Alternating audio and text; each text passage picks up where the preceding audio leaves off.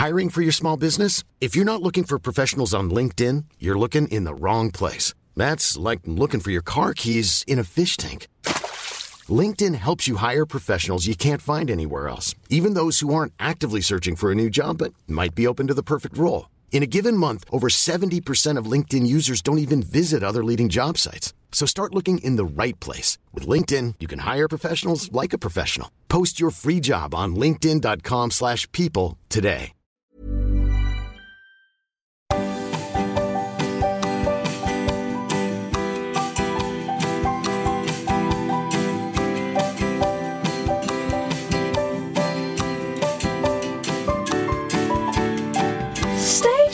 Stage door Johnny. Stage door Johnny.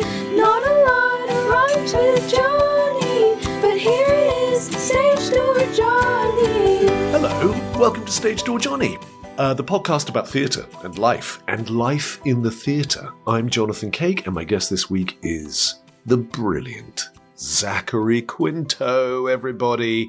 Now, you know Zach from TV shows like Heroes and from playing Dr. Spock in the Star Trek movies, but you may not know that he is a brilliant stage actor. He's done tons of American classics like Angels in America, Boys in the Band. He was in a famous production of Tennessee Williams' Glass Menagerie, directed by John Tiffany in New York. And you can see him right now on stage if you're in London, at the Noel Coward Theatre in James Graham's Best of Enemies, starring opposite friend of the podcast, David Harewood, episode number 5, 6? Can't remember. Anyway, he and David strike sparks off each other. Zach plays a brilliant Gore Vidal. But I saw him late last summer.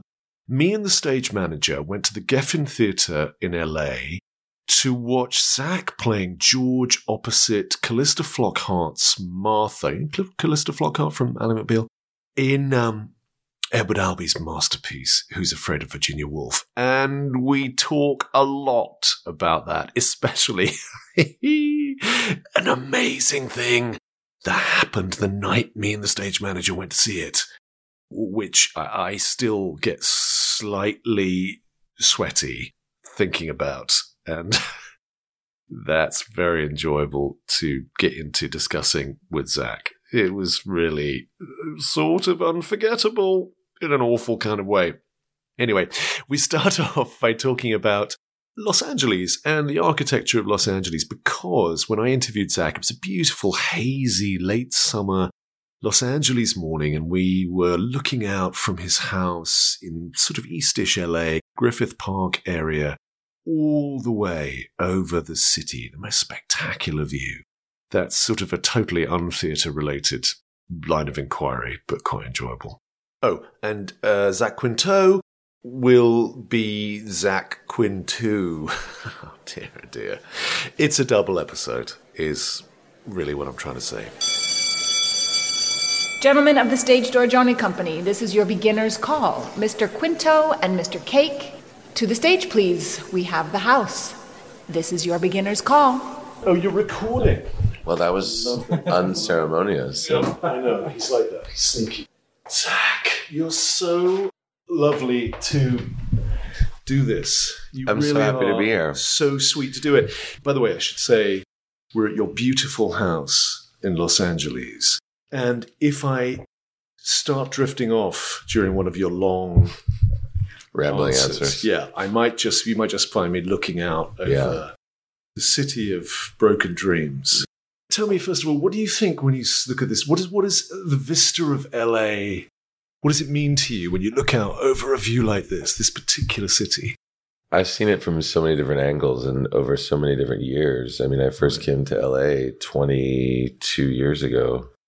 I can remember the rituals that I used to have around auditioning, hiking up on the mornings of important auditions. I used to hike up Bronson Canyon to this one particular spot that would allow me to sit and look out at a view like this, you know, and so it's just interesting to have perspective on it that changes over years. Yes. So you would was it a ritual for the audition so you could sort of see the city in some No, context? I mean it had less to do with the city and more to do with my own process of clearing my head and not being so wrapped up in the expectation, attachment, or anticipation of the outcome. But a becoming glow. But the view of the city, I mean, LA is such a city of perspectives. Yeah.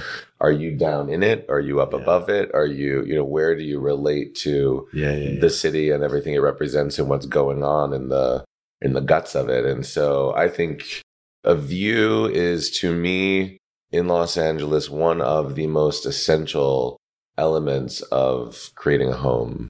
If you ask me, like, what are your deal breakers on looking for a home here? Right. A view is really at the top of that list for me. I completely agree. That's also right, isn't it? Because it's a state of vistas. The Californianness of LA is what I always love about it.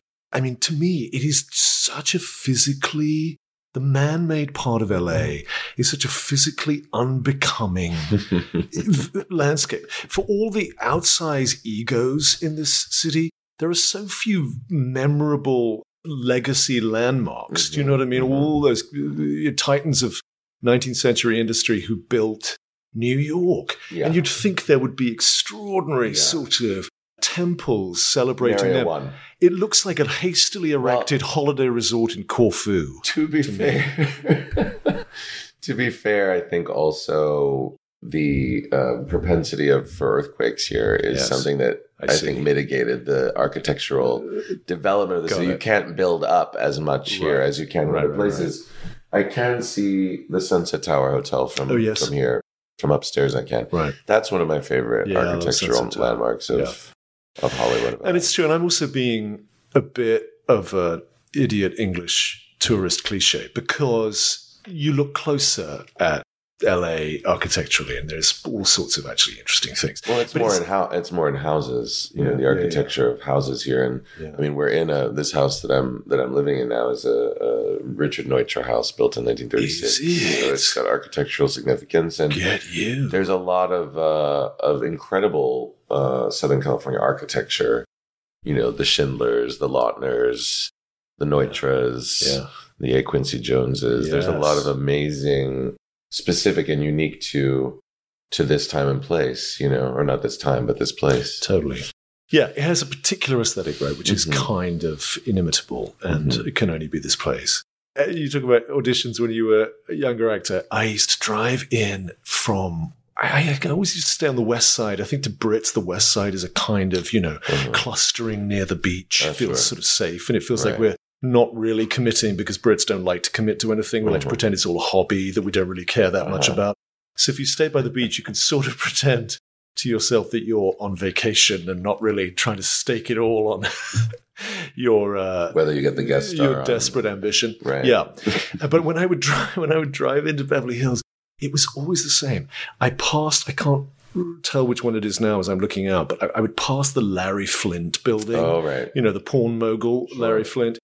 And it was almost a trigger. I would just feel my shoulders just infinitesimally creeping up towards my ears. That's Robertson and Wilshire, I think. There you go. Yeah. With the tension, like I was passing through the portcullis of a castle in which I was going to get hung, drawn, quartered. You could see how I was looking forward to all this. Everything just sort of tensed up. Yeah, everything. The balls would cinch. Yeah. Everything just got a little tighter. Now listen, two things. One, I need to, first of all, say I could do this podcast for an awfully long time and never have a voice this delicious on the other side of the microphone. I know you have an extremely rich tool, a tool of your trade, obviously. Sure. Rich, dark, chocolatey tool, and still talking about the voice. But the reason I think it's reached all the extreme Barry White proportions, is because you're in the last week of your show. Correct. Who's Afraid of Virginia Woolf? That's true. Imperishable classic of 20th century American theatre by Edward Albee at the Geffen Playhouse, which I had the deep, deep privilege to a couple of weeks ago. I think it was a couple of weeks ago now. Yeah. And I really want to talk to you more, but you are in the midst, you're coming towards the end of it. Hurtling towards the end of it. Yeah. And okay, let's start there. How are you feeling about it? I am feeling, it's always complicated to end something, right? To come to the end of a journey that has demanded so much of me. It's far and away the most challenging experience I've ever had in my career, full stop, let alone on stage. You know, it's simply the most challenging thing I've ever done. And consequently, I think really one of the most rewarding things that I've ever done. It feels like a blur. I can't really believe that we're almost done, but everything in this circumstance at the Geffen, which is an amazing place to work, I've never worked there before, is very truncated. You know, it's a subscription house, a nonprofit theater. It's got a season. And so there was only a 1 week potential extension built in, which we're in the middle of right now. We have 6 shows more, including tonight.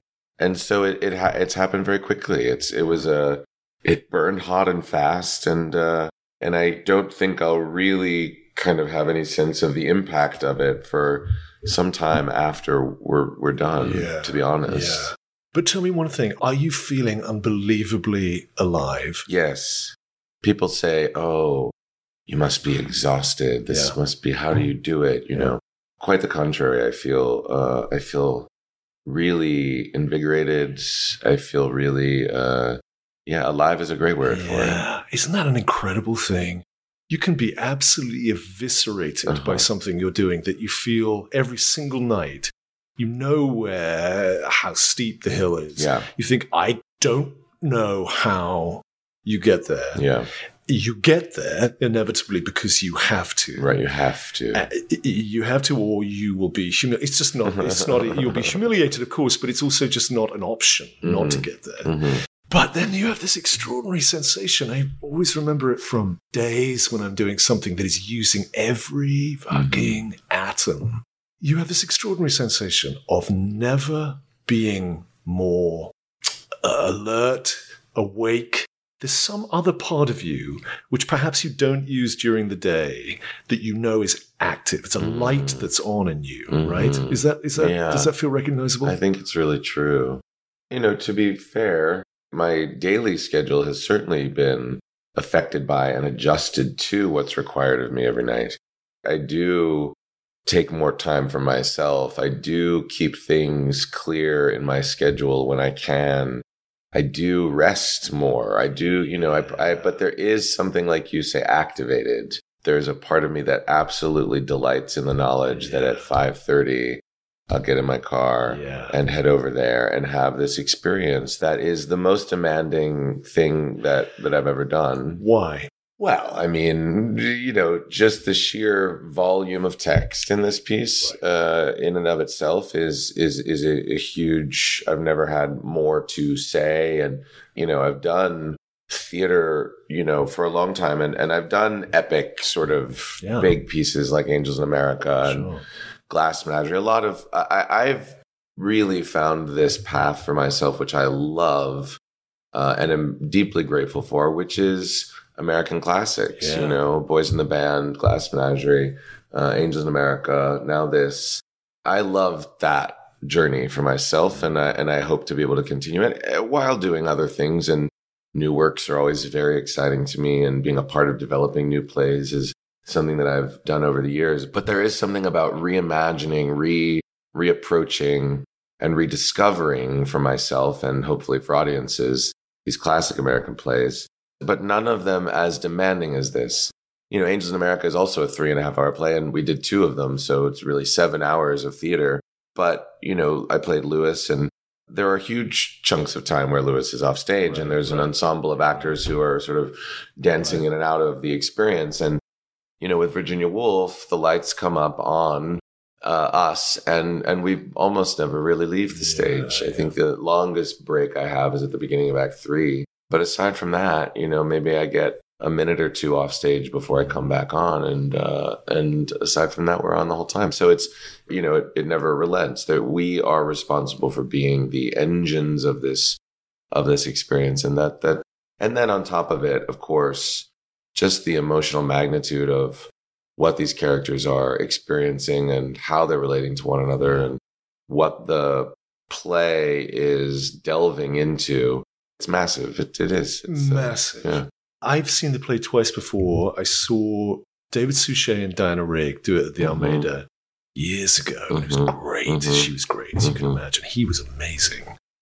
I saw Tracy Letts and Amy Morton what is it, like 5-6 years ago now? No more than that. I think you saw it, right? Too? 12 years ago. Oh, gosh, was it really that long ago? God, let's find out. You keep talking. Okay, I'll look it up. Good. I did see that. I've seen it twice as well.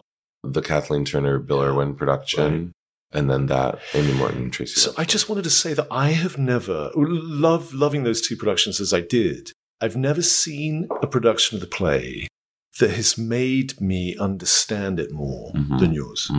Your one made me... 10 years ago. 10 years ago, yeah, right. 2012. I think COVID did something very strange to my sense, warped our sense of time. For sure. Everything just feels wobbly.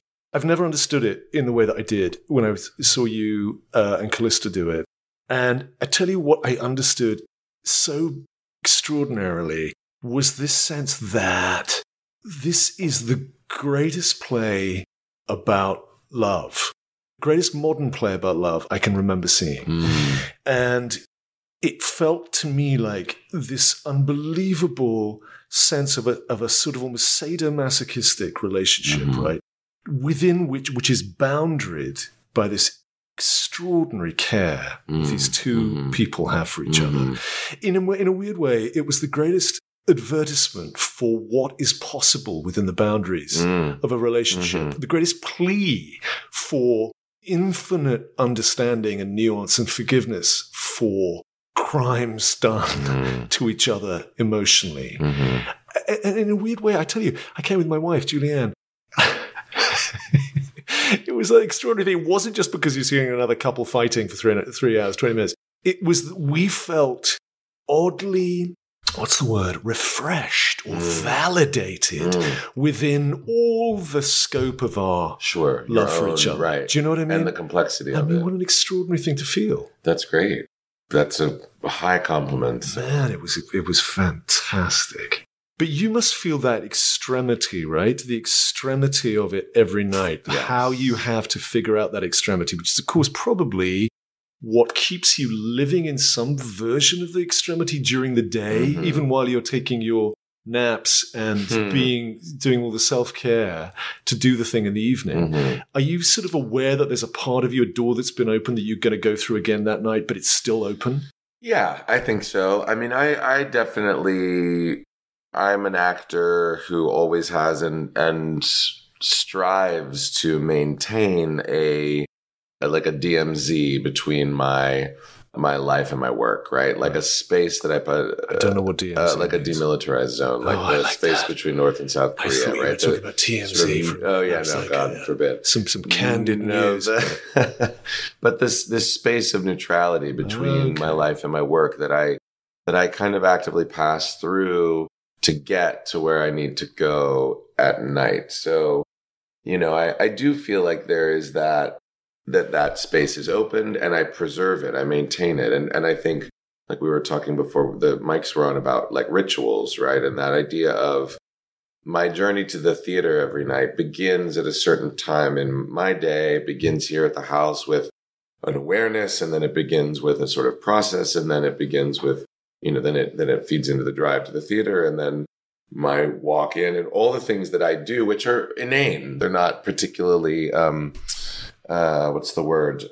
significant necessarily, but they get me through that space and into, the moment where I get dressed and get on. Can you talk about them specifically? Would you mind? Are they always the same for every show, or is it particular for this one? No, definitely not. They're really about, a lot of them have to do with getting myself ready to go. My animals, right? I've got 2 dogs who are sleeping here peacefully, but so I try to walk them, take them out, do a thing, right, with them to make sure that they're taken care of, feed them, they're good.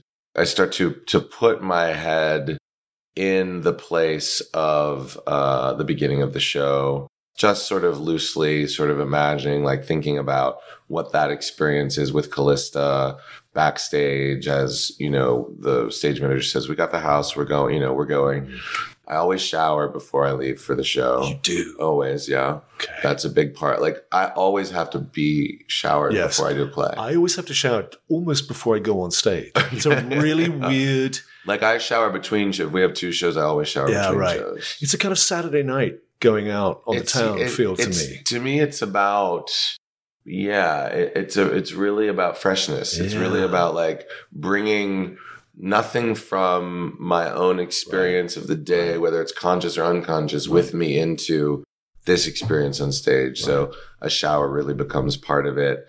Then what? Then I eat. When are we eating? I don't eat a lot. Okay. I don't eat close to the show. I eat I'll have like a protein boxy kind of thing, or like a couple hard-boiled eggs. Right. And I do that around 5:36. Okay. So about an hour and a half before the show. Right. Caffeine's really important to me. It is? Yeah. I'm so always have a coffee before the show. God, I'm so happy you said that. Yeah. If I don't have a coffee before a show, I just think it's a waste of time. I just want to go up front and say, I'm so sorry, everybody. I couldn't get my coffee. I fully agree. I think coffee, coffee's a big ritual in my life, and getting coffee, going out I'm not, I know some people, the ritual is making it and doing it. Mine is more, I think also a lot because I have my dogs in my life. So walking them and getting a coffee is like part of my ritual in New York and in my life. But it's a huge part of my ritual for any show I do. Finding the coffee shop by the theater, going to the coffee shop, getting a coffee. Yes. As I was driving over here, I was thinking about coffee, and I was thinking about, not to do with theatre, but I was reminded of Bill Nye, that great English actor Bill Nye, said once that coffee is the enemy of the actor. Really? Yeah. He thinks that it takes us, away from our basic state of relaxation. That it's artificial energy that you're laying on top of an already jacked nervous system with all that adrenaline going on stage. He has a thing about needing to be at a sort of base calm level. So whatever happens from the day, if you're feeling exhausted from the day, you don't not acknowledge that. Right. Oh, yeah. Well. You sound very similar to me, which is these people have paid money. They don't need to see that I had a bad level of relaxation. My base level of exhaustion. First of all, he's amazing, and everything he does, I find, does have a kind of quality of real openness. So I admire that, and certainly everyone is different. Everyone has their process. Totally. I have a really consistent meditation practice, and so meditation, I should add, is also a huge part of my ritual. Usually after the dog walk, before the shower, comes my meditation. And so that to me is my acknowledgement of where I am and what I do. I don't think that coffee undermines that for me, for my own physiology and my own relationship to caffeine. That to me is it's an energetic thing, and call it what you want, but to me it just gets me to a level that I feel I need to be at in order to do what's required of me. Me too. I have exactly the same feeling. It just opens up my portals. Because you're also, the irony of doing a part like this, right, is that even while we've been talking about this light that's on all the time and a sort of an aliveness that you feel, you are shattered, right? Yeah, I think that's fair to say, right? Sure. You sort of, there's a kind of weird energy deficit, particularly towards the end of a run of something. Part of this monumental, man, it is a huge beast you're wrestling to the floor every night. Little thing, do you say hi to the other actors when you go in? Oh, sure. Yeah. Yeah, always check in. Always.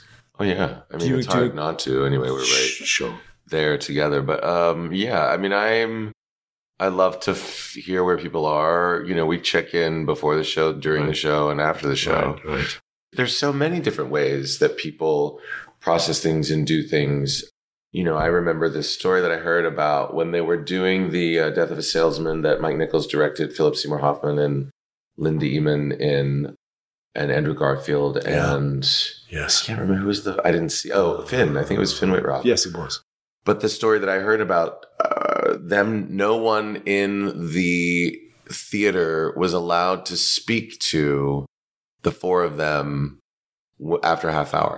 None of the Lomans were allowed to be, except they could speak to each other, I guess. Okay. But I wasn't there. I don't know that this is true or not. But the idea that there are people who have very specific and very immersive and very method driven processes. Right. And I've learned to really respect what everybody brings to the table.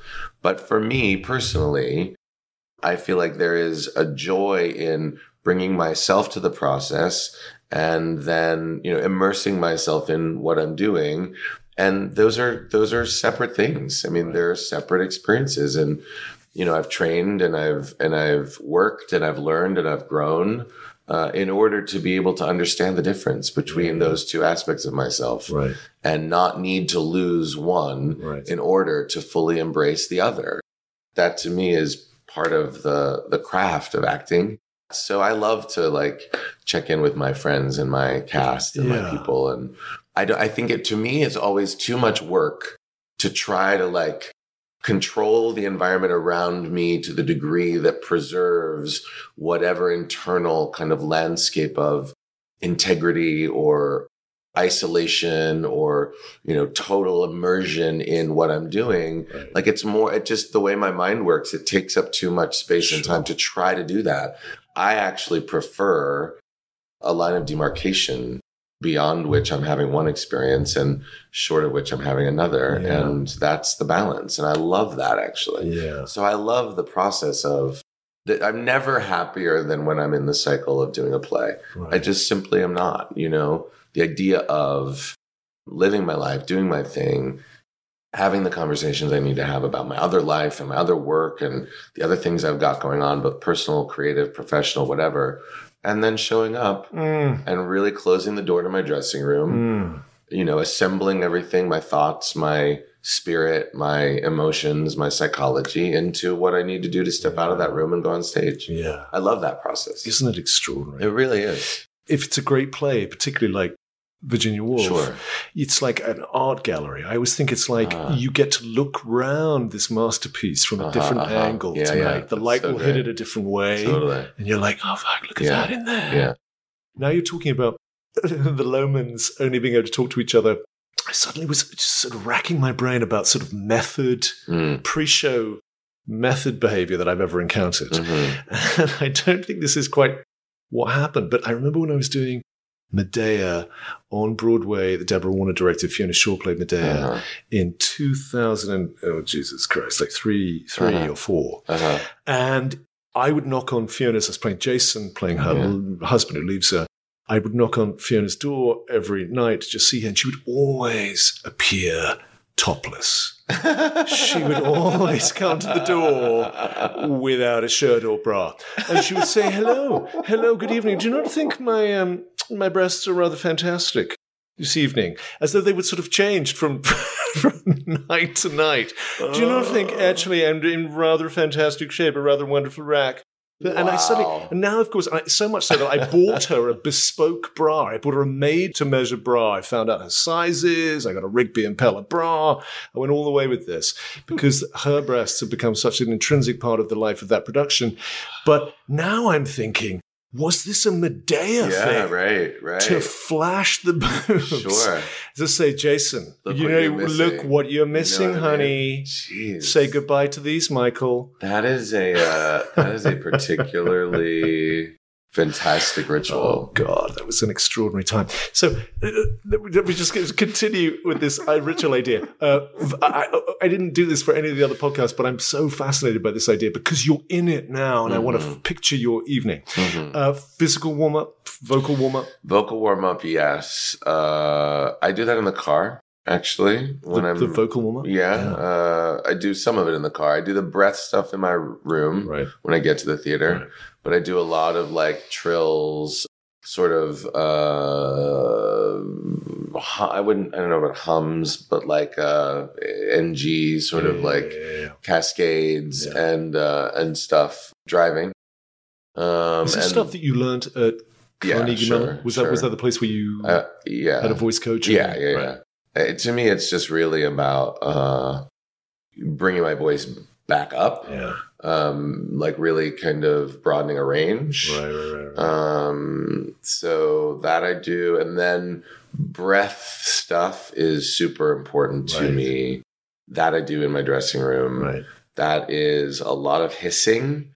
Really just like a long sustained diaphragmatic hissing, sometimes pulsing, sometimes straight hissing for as long as I can. I try to do 5. I try to work up to being able to do it for 30 seconds without stopping 5 times. Okay. So that takes a little while. I do that.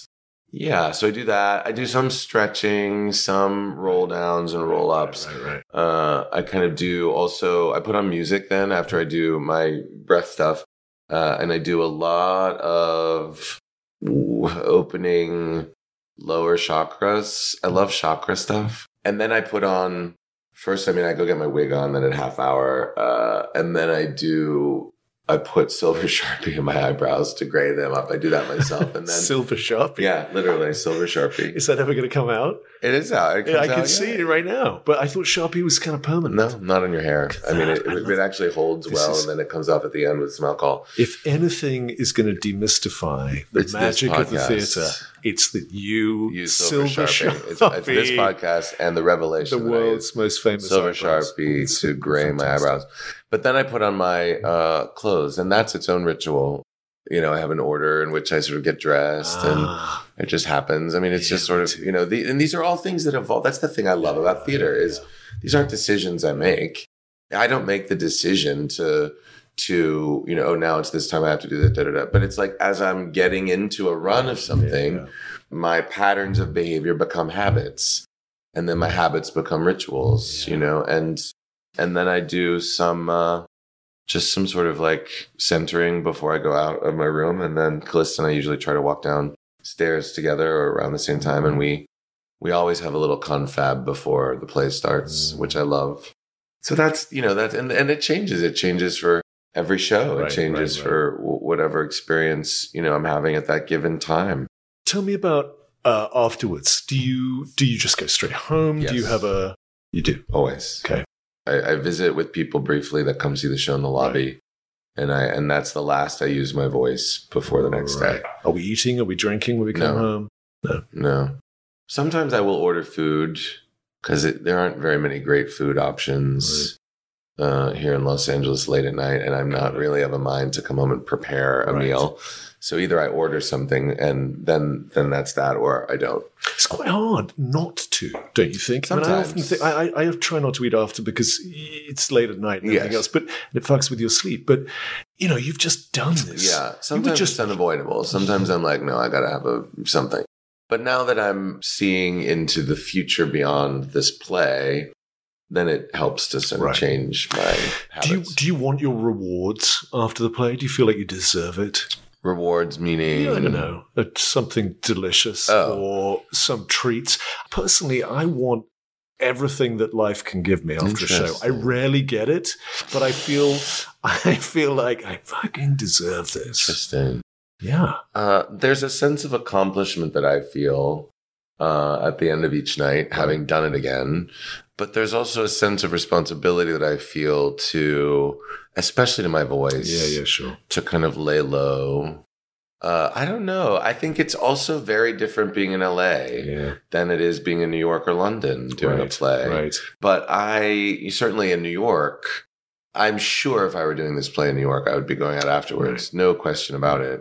There's just nowhere to go when you come down from a play at 11 o'clock at night in Westwood. The place to go is the parking lot to get your car and go home. Jumping in Westwood at 11 p.m. For anybody who doesn't know Westwood, it's the home of UCLA. Yeah, right? we're right in the middle of UCLA campus. Yeah, and it stops. It closes at 9:15. Yeah, there's nothing. Tell me about fear. Tell me what part fear or adrenaline, if you want to put it like that, plays in the exchange. Adrenaline is how I would classify it. Fear is, to me, something that has no place on the stage. Right. It does sometimes make an attempt to creep in to the experience. It's so interesting. A couple of weeks ago, I was in the middle of the play, first act, maybe 30 minutes into the first act, 25, 30 minutes in. And I just completely went up on my line. Went up on my line. Wow.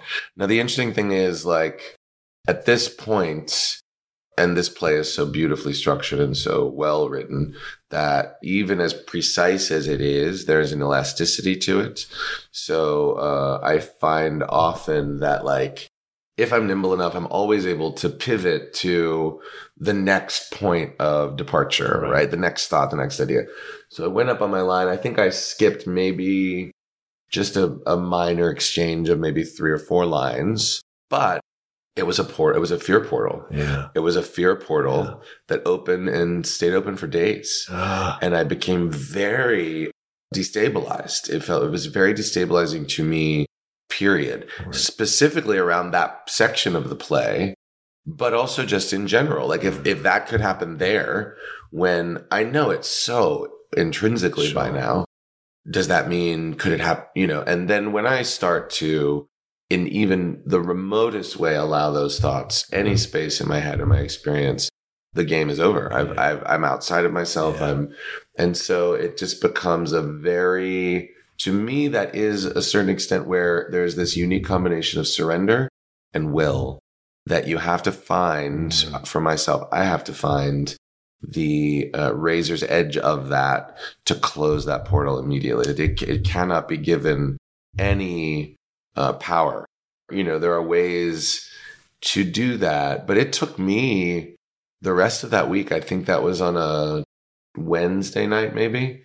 And it took me longer than usual to overcome the residue of that simple moment of, like, just an absent, errant kind of blank space that, like, played in the film, right? Of that sort of, like, the film feeding in. I don't know what metaphor I'm using right now. Like, the projectionist. Projection. Yeah. That's so fascinating to me, because the reason I'm trying to do this podcast, which I didn't even explain to you, which I'd love to tell you about later, but the reason I'm trying to do it is because I'm trying to figure out lots of complicated ideas all at once. But one of them is why we as human beings need this conspiracy of imagination. Why we need it as performers, why we need it as strangers showing up in the dark to watch other strangers perform a story. And you understanding that you can't allow the edifice to fall or even have a crack in it. Because if you do, the whole illusion, the whole conspiracy of imagination that you are performing in your own head that allows us to suspend our disbelief and sit there thinking, absolutely, I'm in New Haven in 1960, whenever it is. I'm absolutely there. There is no question in my mind that I'm watching an artifice, that we have all conspired to believe this is true, means that that little moment, that little tear has to be sewn up immediately. Otherwise, the edifice falls for all of us. Right? It's very true. It's a good way to put it. And it is a contract that we have all signed. And I have to do everything in my power to uphold my end of that commitment. And so that was just a very interesting moment for me, which I'd never really had before. That is, to me, the difference between fear and adrenaline. There's always going to be adrenaline. Of course. You know, there's always that, oh my goodness, this is about to happen for the first time. The door opens and there's 500 people in the seats that heretofore had been empty, and that, you know, and then you blindly sort of find your way through that. That's one thing, right? Like, that's the joy, the horrible joy of it, right? Like, that's the thing that we come back to. It's like, I've never given birth, shocking revelation. But the thing you hear about that is, like, that, you know, women are designed to forget, you know, all of the horror of it, just to remember the joy and just to remember the, you know, and there is something about that moment of, like, the first preview or the invited dress or something of, like, oh my God, is this going to be, what is this going to be? How are people going to receive what we've poured ourselves into for the last however long you've been rehearsing something and crafting something to share with an audience? And that's something that there's a difference. There's a difference between adrenaline and fear. Totally. Do you think we're addicted to the heightened feeling of an adrenalized state? Is that one of the reasons why you keep coming back to theatre? You more than most of your contemporaries I can think of. You know, that this extraordinary thing that you seem to want to do a play every other year. Yeah, that was my thing. Right. Well, that's been that when I went and did Angels in America in 2010, that was the thing I said, that I would do a play every other season. Right. And it did pretty much work out into the pandemic. But I mean, I don't know. I don't know if it's the adrenaline of it's the process of it, actually. For me, it's the discovery of it. There is something about theater to me, which is, I've talked about this before. I always feel like somewhat of an asshat when I We all say feel this. like arse-hats. Asshats, I yeah. like that. We all feel like arse-hats talking about it. Part of why I want to do this podcast is to say fuck it to everybody sure. because that means there's an incredible reticence amongst our generation talking about this shit. And I really feel like that's not okay. It's a noble profession. And it's also an odd, difficult, strange, rarefied thing. Yeah. And I think to talk about it is, well, listen, even if it's just an audience of one, I find it completely fascinating. And the arse hattery is something that I'm all about. Well, great. So that said, you know, I think if you really consider the lineage of theater, there is something not only ritualistic, but spiritual about it. And if you trace it back to its origins, it was a spiritual communion. And I think there's something kind of sacred about that to me, that I am fed by as much as I am a part of the feeding, right? Like the nourishing of a culture and the people who seek the thing that you were talking about before in that dark space together communally. There is something for me about the continuation of that and being a part of that. Not to mention the fact that I feel strongly that creativity is something that is bigger than physical embodiment, right? Creativity is something that's bigger than all of us. And so being able to do a play like Who's Afraid of Virginia Woolf or The Glass Menagerie allows me to feel connected to a lineage of creativity that is bigger than me, that is bigger than Tennessee or Edward Albee or, you know, these ideas, these connections to the human condition, to the emotion and the psychology and the complexity of relationship are embodied by these people, but they're not unique to them. They don't simply die with them, right? With these titans of the art form. They exist and they find other expression. They find other embodiment. They find other interpretation. And that's the joy of being a part of the theater, is being able to do that and do it in our own way. And I love that. And I love feeling connected to that energy that's bigger than me and bigger than them and bigger than all of us.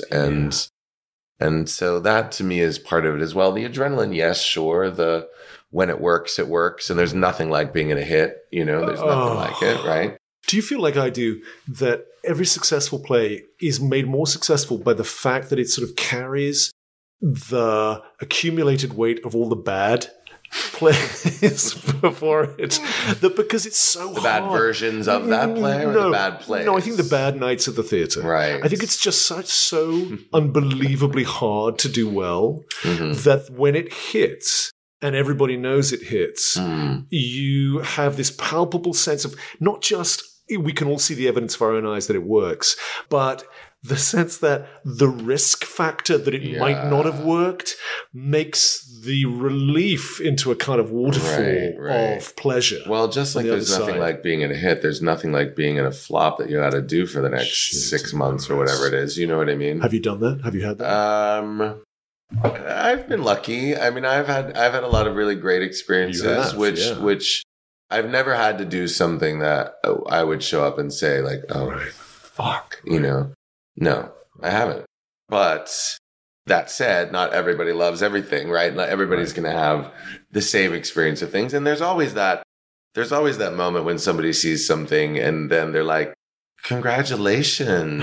That, I mean, wow. Or, their reaction to it is not as like, oh, well, that was an interesting choice of where, you parse someone's reactions. Do you are presumably, if you're anything like me, which I suspect you're not, because you seem much more, you seem like you have inner resources. It's hard, when you come out, particularly if you've got. No, come on, it's always hard. I don't think you just exposed yourself. I don't think that anybody that does what we do is immune to the reaction of people whose opinions they care about. Right.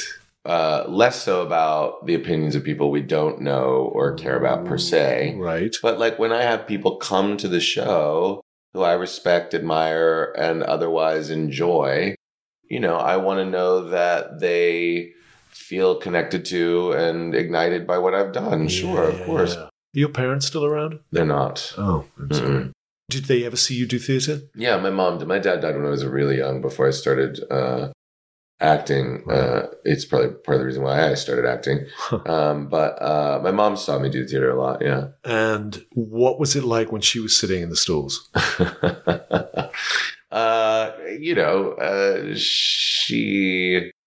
I felt like my reception of my mother's response to my work was always about my mother. In other words, like she was, I didn't look to her for objective feedback.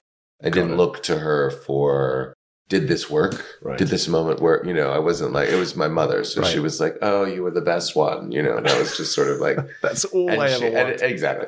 And it was also, not to get into the complexity of my psychology with my mother, but there was a certain amount of appropriation, that she sort of, the phrase, I'm the mother, was uttered by my mother, in many different circles. I'm the mother. Very good. So this gives you some context for her reaction to my work.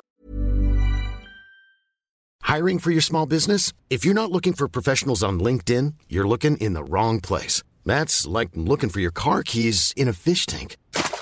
LinkedIn helps you hire professionals you can't find anywhere else, even those who aren't actively searching for a new job but might be open to the perfect role. In a given month, over 70% of LinkedIn users don't even visit other leading job sites. So start looking in the right place. With LinkedIn, you can hire professionals like a professional. Post your free job on linkedin.com/people today. Ryan Reynolds here from Mint Mobile. With the price of just about everything going up during inflation, we thought we'd bring our prices down. So to help us, we brought in a reverse auctioneer, which is apparently a thing. Mint Mobile Unlimited Premium Wireless. How to get 30, 30, bit to get 30, bit to get 20, 20, 20, bit to get 20, 20, bit to get 15, 15, 15, 15, just $15 a month? Sold! Give it a try at mintmobile.com/switch. $45 up front for 3 months plus taxes and fees. Promo rate for new customers for limited time. Unlimited more than 40 gigabytes per month. Slows full terms at mintmobile.com.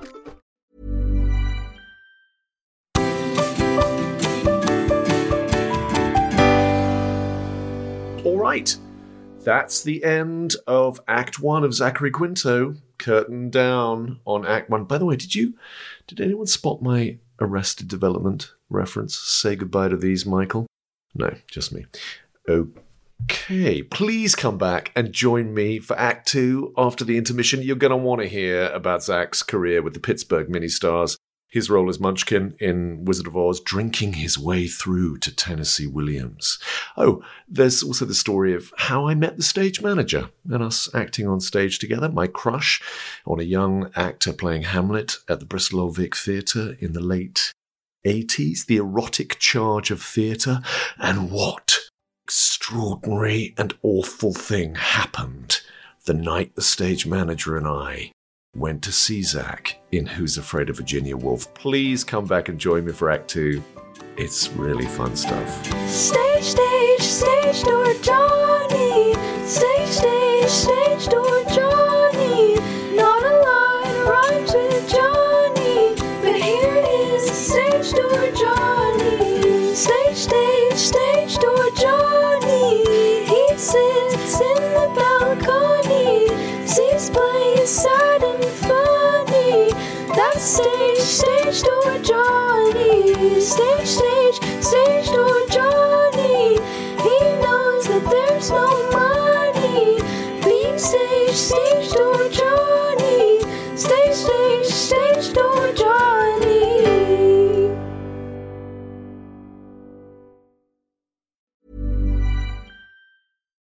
When you make decisions for your company, you look for the no-brainers. And if you have a lot of mailing to do, Stamps.com is the ultimate no-brainer. It streamlines your processes to make your business more efficient, which makes you less busy.